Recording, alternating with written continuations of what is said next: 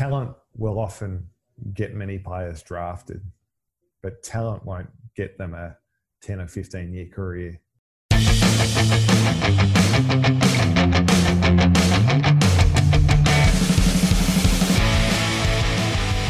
and gentlemen, have I got a special guest for you? Let me just run through some of the credentials of our special guests this evening.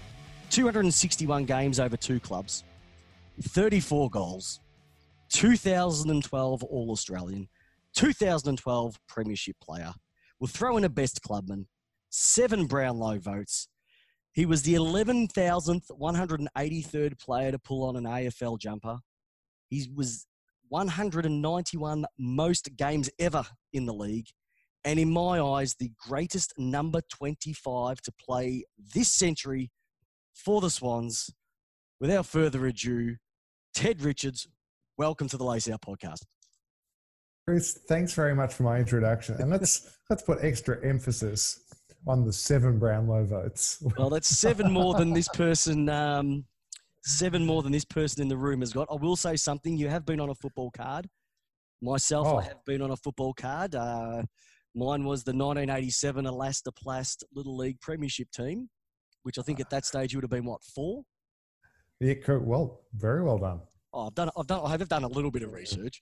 Just for the people listening, it actually took us 20 minutes to get this going. If you've ever tried to put something together over Zoom, don't do it. Either go face-to-face or a phone call, because we had 5 invitations. I said my Achilles reconstruction was more pleasurable than having to try to get this thing together. But it's been brilliant. More importantly, you've got a lot on your plate. It is a special week we're chatting about because it is the grand final coming up. And as we know, in 2012, you had the honour of being a premiership player with the Swans. Since finishing up, what are you up to now? Yeah, so I never really felt comfortable as a footballer. I never thought I'd have a 16-year career like I did. So I always had a big emphasis to make sure that I was prepared as best as I could for whenever football finished. There were quite a few one-year contracts in there. So I knocked over a Bachelor of Commerce and a Masters in Applied Finance. And I was one of the few footballers that actually worked while they played. So for the last 6 years, I worked in funds management, working under a fund manager, studying stocks and loved that, and have since moved over to a business called Six Park, and we provide investment management to clients all over Australia, and we do it, it's all done online. So I very much love and am proud of my time in football, but I was ready for a new challenge in life, which is a bit different. And on top of that, you've got your own podcast, The Richards Report, which we had a bit of a chat about. One of the finalists last year for the 2018 Podcast Awards. Yeah. So it's a bit of an oxymoron in that a former footballer talking about investing is normally like, it's a very niche audience, very niche category. But very, very, very proud to say that picked up a bit of a following. I talk about investment management. I talk about business. And it was nominated for a finalist in the category of business and marketing at the Australian Podcast Awards. And it was a real compliment. I knew that I must have been onto a good thing when little niche former footballers talking about investing doubled last year when Chris Judd decided to start up a similar podcast. So there's now 2 of us in the small and exclusive niche. Well, I have got a bit of a feeling you got in with him before he got in with you.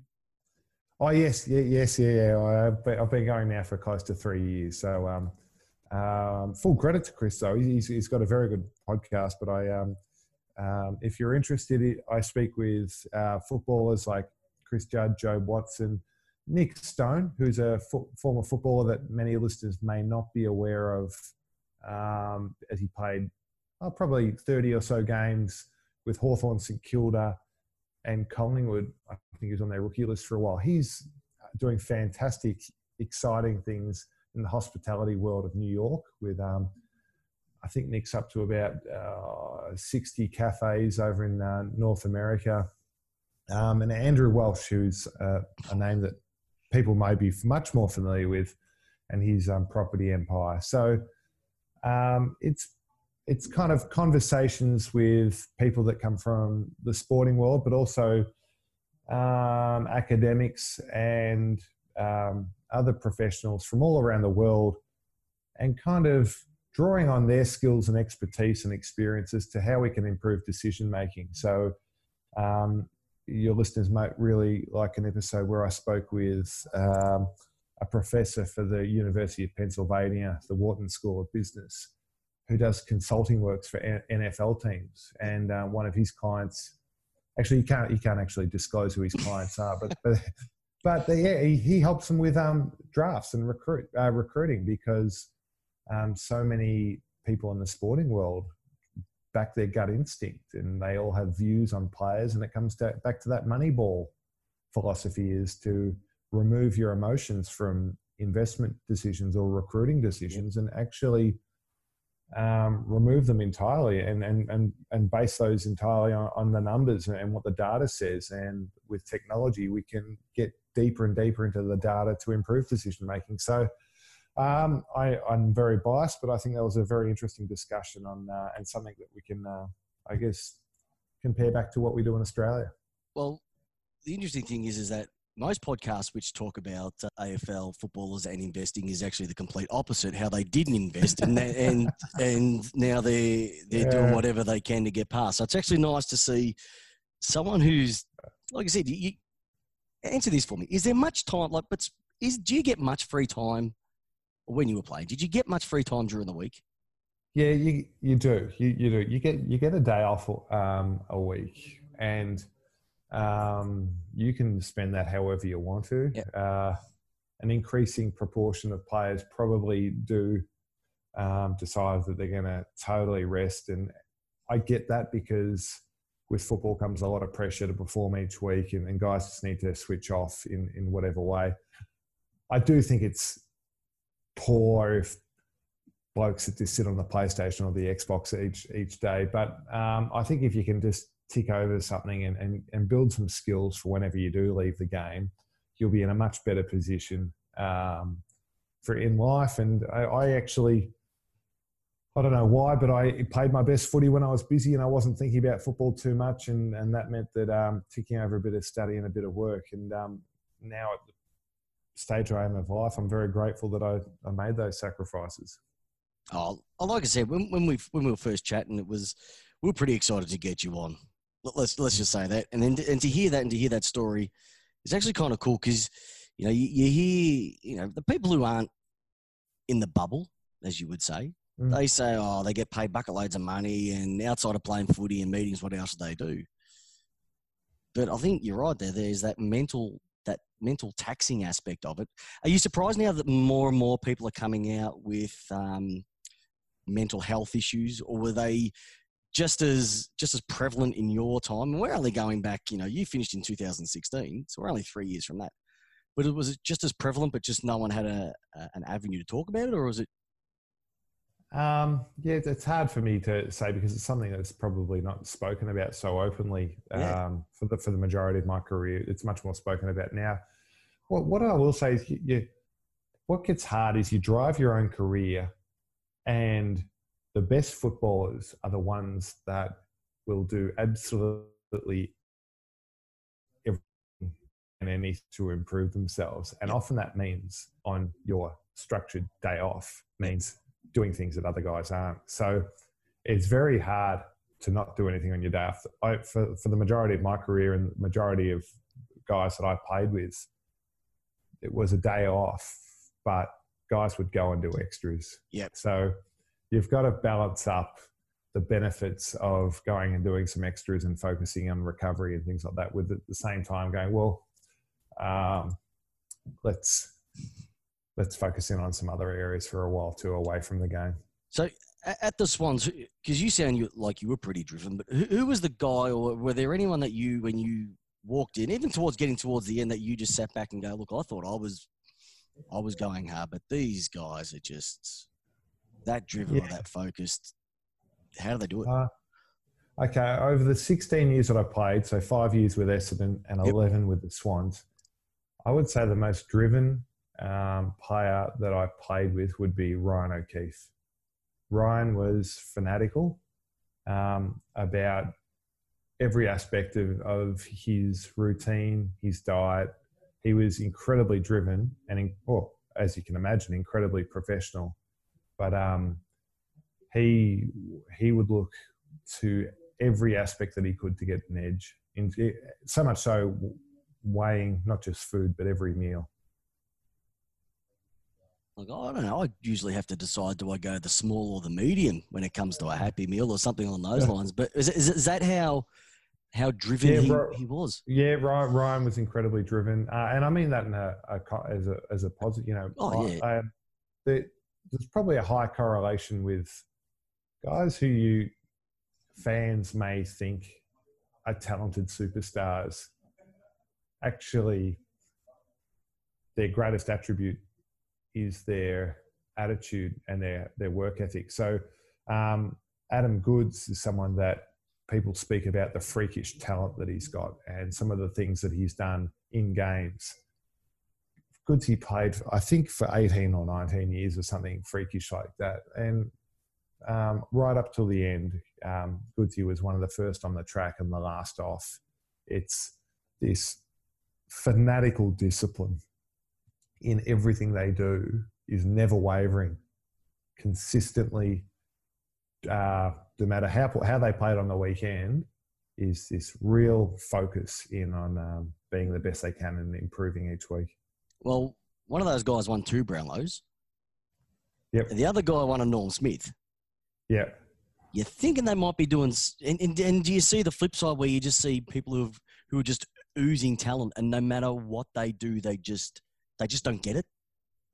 Yeah, and that's talent will often get many players drafted, but talent won't get them a 10 or 15 year career. And it's funny, there's no way I consider myself as talented as many other guys that I've played football with, but I do think I had a pretty good work ethic. I was willing to do hard things. I was willing to do boring things and make the sacrifices. And I think that's why I had the career that I did. And who in the modern game would I say right now is Dan Hanbury is an incredibly hard worker. There's many out there. When I think of hard workers and coming from the Swans, it was a hard worker, but from a different perspective. He was one of your premiership teammates, Alex Johnson.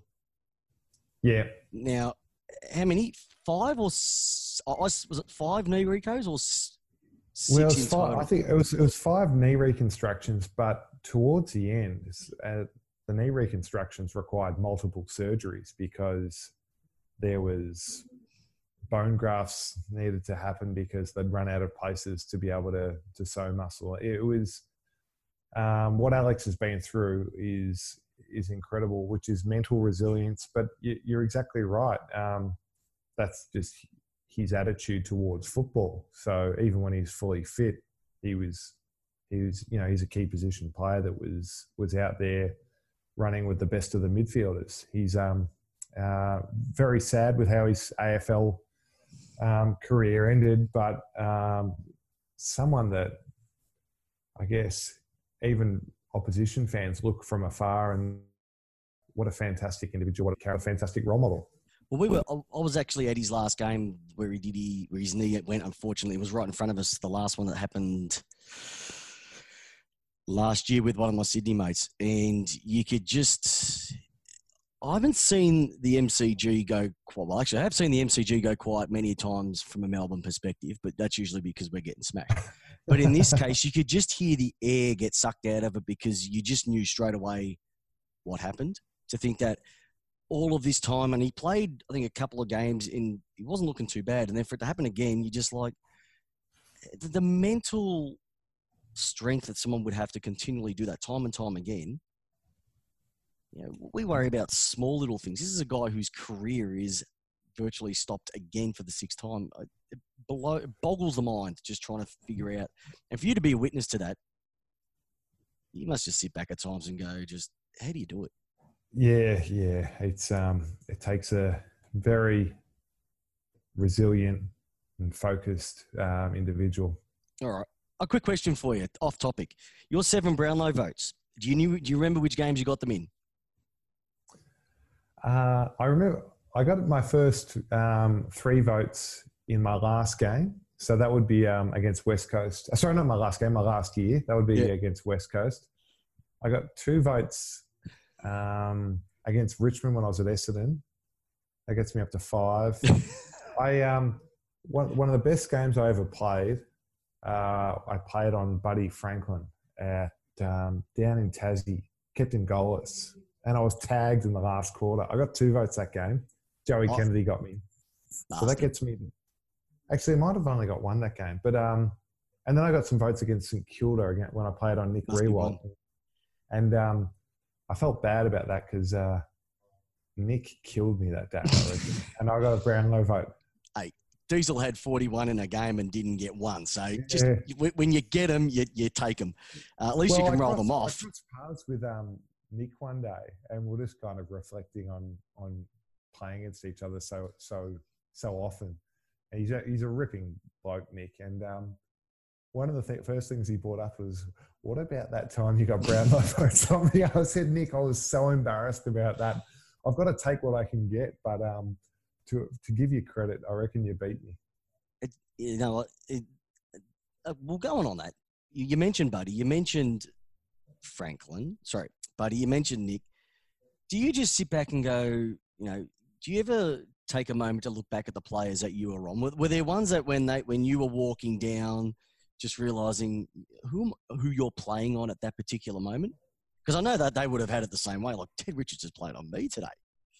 Oh, well, it's very kind of you to word it like that way. When Buddy came to the Swans and the deal was officially signed off, I sent Buddy a text to welcome him to the Swans. And I was very flattered when he replied back going, how good's this? We don't need to play on each other anymore. I was thinking, what do you mean? Like, you don't need to play on me. I think I'm the one that's getting off lightly here. So anyway, that was one thing. But what I do remember is there's a text message that Maria Sharapova actually read after she won the Australian Open once, and that was Billie Jean King sent it to her. And that was champions take chances, pressure is a privilege. And I play fullback or centre half back, and the reality is it comes with pressure, but it's a privilege to play that position and play that role for the team. Well, we were talking about pressure before we started because there was a couple of things, and it was quite fortunate that it's this week, because we said that this week, 7 years ago, you were leading into a grand final. Do you take a moment to go back, like, first of all, 7 years has passed already, but in less than another, just over 5 days' time, around about this particular, about 5 o'clock, you'd actually have a medal hanging around your neck?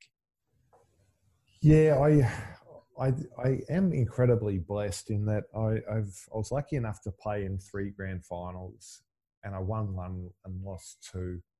And there are many guys that I played football with and against that had fantastic football careers, but they don't know what it's like to win a grand final. And so I do get a bit nostalgic at this time of year because it elicits a bit of an emotion in me. Games that have happened in the past, and at the end of the game, when whoever's going up to receive their premiership medallion on the stage and do their lap of honour, I don't need to actually kind of go, I wonder what that feels like, because I can say I know what that feels like. I know I've still got very fond memories of the whole day. I remember that game, and we were once just grand final day, mate's house, having a few beers as you normally do, and it just because Hawthorn were the raging favourites going into that one. You were playing pretty good football, and down at quarter time, your second quarter, I think you kicked 6 goals to a couple of these. You put yourselves in front. But that last quarter was it was out of control.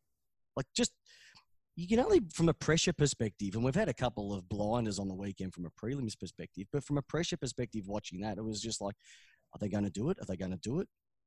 And there's 2 people that stick out to me when I watch that last quarter. Because if you go back over the last few grand finals, there's always been someone who's popped up probably a little bit outside that you would normally. So last year had Dom Sheed. Yep. With his goal. The year before, Basher Hooley played an absolute stunning grand final, and should have been Noel Smith. Tom Boyd with his tackle on Buddy. Did Yep. you play? Were you in? Did you play that game? No. That was you retired that year. Yep. In 2015, the two names that come to my mind: Nick Malcheski and Mitch Morton, for two completely different reasons. Morto is such a fantastic story because Morto, halfway through the year, thought his career was done, and he was nowhere near getting a game. And back in 2012, it was around the time where we had, remember the green vests and the red vests? Oh, you've got to love your sub vest. Yeah, the sub vest. And so Morto went into the grand final I think he'd played maybe 8 games for us. It wasn't many. It wasn't many. But because all of those 8 games, he'd always started off with the vest on. He'd played something like 13 quarters. So, even though it was 8 games, and he came on, I don't know, somewhere halfway through the third quarter, and just, one of the best cameo roles ever. And now, what Kevin Sheedy used to talk about, this is one of the few things that I remember about Sheeds when he'd chat with me. But Sheeds would always say the great thing about. No, I love Sheeds. A bit of a whack there, but what Sheeds would talk about, one of the great things about premierships is the reunion. Like it bonds teams together, it keeps teams together. And we've got a WhatsApp group from the 2012 Premiership team. We don't have WhatsApp groups together for the grand finals that we've lost. So we're going to catch up the night before the grand final this year. And, to be able to have a friendship with Morto that's going to endure because of something that we shared back in September of 2012 is fantastic. He's back over in Perth, but we still keep in touch because of this one game in September. That was the best cameo since Stewie Jew in the 2008. Oh, yes, because, yeah. Like Mitch, and in Melbourne about that time when he was playing for Richmond, like Richmond supporters are just like, what are you doing? You guys took him on. So you've got that perspective, but then you've got Nick Malcheski kicking the first goal of the game and then virtually sealing it with, a minute and a half, wasn't it? Yeah. And that was a bit of cork out of the ocean stuff too, because it just exactly another one. At that moment, you're 10 points up, minute and a half to go. What are you thinking? Well, you don't know it's a minute and a half to go. No, we did. You didn't. That's right. No, because we look to the scoreboard and it says something like 29 minutes, and you don't want to start counting your chickens because we've all been to games when it's the clock's still going at 36 minutes, and we've all been to games when it seems to be the siren goes for a quarter at 26 minutes. So you've kind of got this huge margin where you go, I think the quarter's almost done and we're kind of over the line. So we kind of started to get pretty excited, but at the same time, a team technically can kick 2 goals in 30 seconds. And then the siren rings and that's it. Yeah. And that was Buddy's last game for Hawthorn too, wasn't it? Next year he joined you. No. So Buddy kept on playing for the Hawks in 2013. He came across his first year in 2014. Sorry. Yeah. But Brett Kirk is a fantastic mentor of mine. And one thing that I do remember that Kirky said to me when we were playing is, he said, if you're ever lucky enough to win a grand final, make sure you soak it all in. You don't just get straight onto the crownies to celebrate, because it is a memory that you'll want to cherish for the rest of your life. So I think I had a beer in the rooms with the boys. We kind of after we sang the song, it was the players and the coaches went into just the small meeting room and just kind of had a bit of a moment and paused, and then I was kind of very well behaved. I probably didn't have my next beer probably for another 4 or 5 hours, just because I had all my family there, and I just wanted to soak it in. And once it got to about 10 o'clock, I was going, all right. Yeah, all right. Shackles are off. Let's just go. Well, let's just go for it. Well, you're talking to a bloke who lost 4. I've lost 4 grand finals, and the last one was by a point. So, yeah, thanks for really rubbing that in, because our WhatsApp group has a couple of blokes who've won flags, and the rest of us are just still dreaming. So, unfortunately, I think I played 23 years, I think it was, and I didn't win one. So, you're right. You got some people who, like I think Jack Graham or someone from Richmond played it in his 4th or 5th game. And then you got other ones who, Paul Kelly, perfect example, didn't get one. I know. It absolutely boggles the mind. There's no fairy tale finish in football. Some players get lucky and some genuinely unlucky. So that makes me even more grateful. Yep. I want to ask, you brought his name up before, Adam Goods. He was playing on one knee in that grand final by the end. And I remember I don't know if it was a kick out of a pack or it was just threw it on his boot and it just sort of tumbled its way through. And that almost was the catalyst for the surge towards the end. As a bloke, you mentioned him briefly, but deep down, what did you see behind the scenes that probably the public don't or haven't been able to see before? If that makes sense. Well, yeah, in terms of how he played that day, I guess people don't realise how often Goodsy played injured. He was able to play close to 400 games because this incredible resilience and mindset where he'd go out there injured and just play a role for the team, and people go, oh, how freakish is Goodsy, how talented is he? But his discipline was incredible. So that's 2012 and the majority of his career. There's so much we can talk about Goodsy from. We'll do that part 2 next year. yeah. And then unfortunately how it all finished off, which has been much publicised. Yep. Did you watch his documentary? Yeah, I did. And, incredibly sad. Yeah.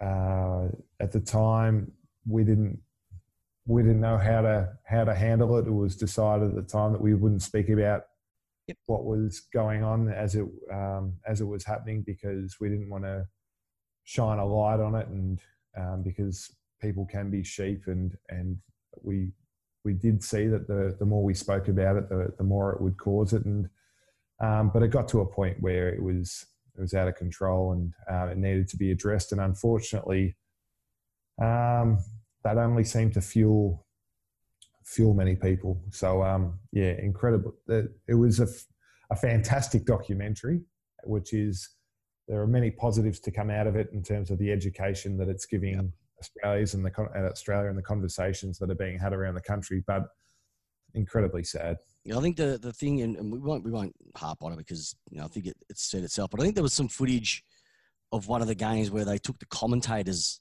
off, but they just had the around the ground microphones, and every time he went near the ball, you'd hear the boo, and it was just like it didn't make any sense. And I think that was at the stage I went, this is bigger than it should be. But put that aside. Just focus on the great things that he did too. All right, a couple quick little things before we wrap up. I'm going to ask you, you're an All-Australian player, All-Australian fullback. What does that... Centre halfback. Apologies. What does that... where does that accolade sit in everything that you've done? Obviously, the premierships, top of the food chain, but everything that you've done... I guess I'm incredibly proud of that, especially to come from where I thought I was 2 years ago, where I was just about to be delisted. But in terms of I just spoke, a few minutes ago about the great memories of the premiership and how excited I was of to have family and friends and everything there. The night of the All-Australian Awards, I was sitting at home watching it on TV by myself. Couldn't be more, because that they do it, in the lead up to the grand final, and I had finals to focus in on. So I wouldn't say there's this fantastic memory. What is exciting about that is the 1,000 little things that happened over the course of the season where we were able to be a part of, and I was able to be a part of something bigger. So the great thing about playing team sport is winning together and celebrating with your mates. Yep. And I know I've probably given you a bit of a boring answer, but it was a bit underwhelming as to kind of you're receiving the award because I had other things to worry about. But that's like you got the Brownlow tonight. So you've got two teams going into this week. You've got Richmond and your neighbours or ex-neighbours up the road being Greater Western Sydney. They're going to be in the same boat where, it's Brownlow night, which is supposed to be the night of nights, but that's probably the last thing on their mind that they want to. And you have to go to those functions at the SCG and look good for the cameras. Is it just a giant distraction? Do you think that they should do it in a different week? Maybe the week between the games? No, I think it needs to be done now because it's the celebration of football. This week is a celebration. But it does shed a bit of insight, shed a bit of light for listeners as to kind of some of the things that pop up for the players this week, which can derail their focus. Yeah. And listeners wouldn't be aware of this. Like if you think about what is the biggest drainer of players' time and focus in right now that are playing in the grand final, you wouldn't guess it, but it is grand final tickets. Because if you are Phil Davis at GWS or you are Jack Rewald at Richmond, you are getting inundated with text messages from family and friends wishing you all the best, which is very positive, which is very nice, but also saying, is there any chance?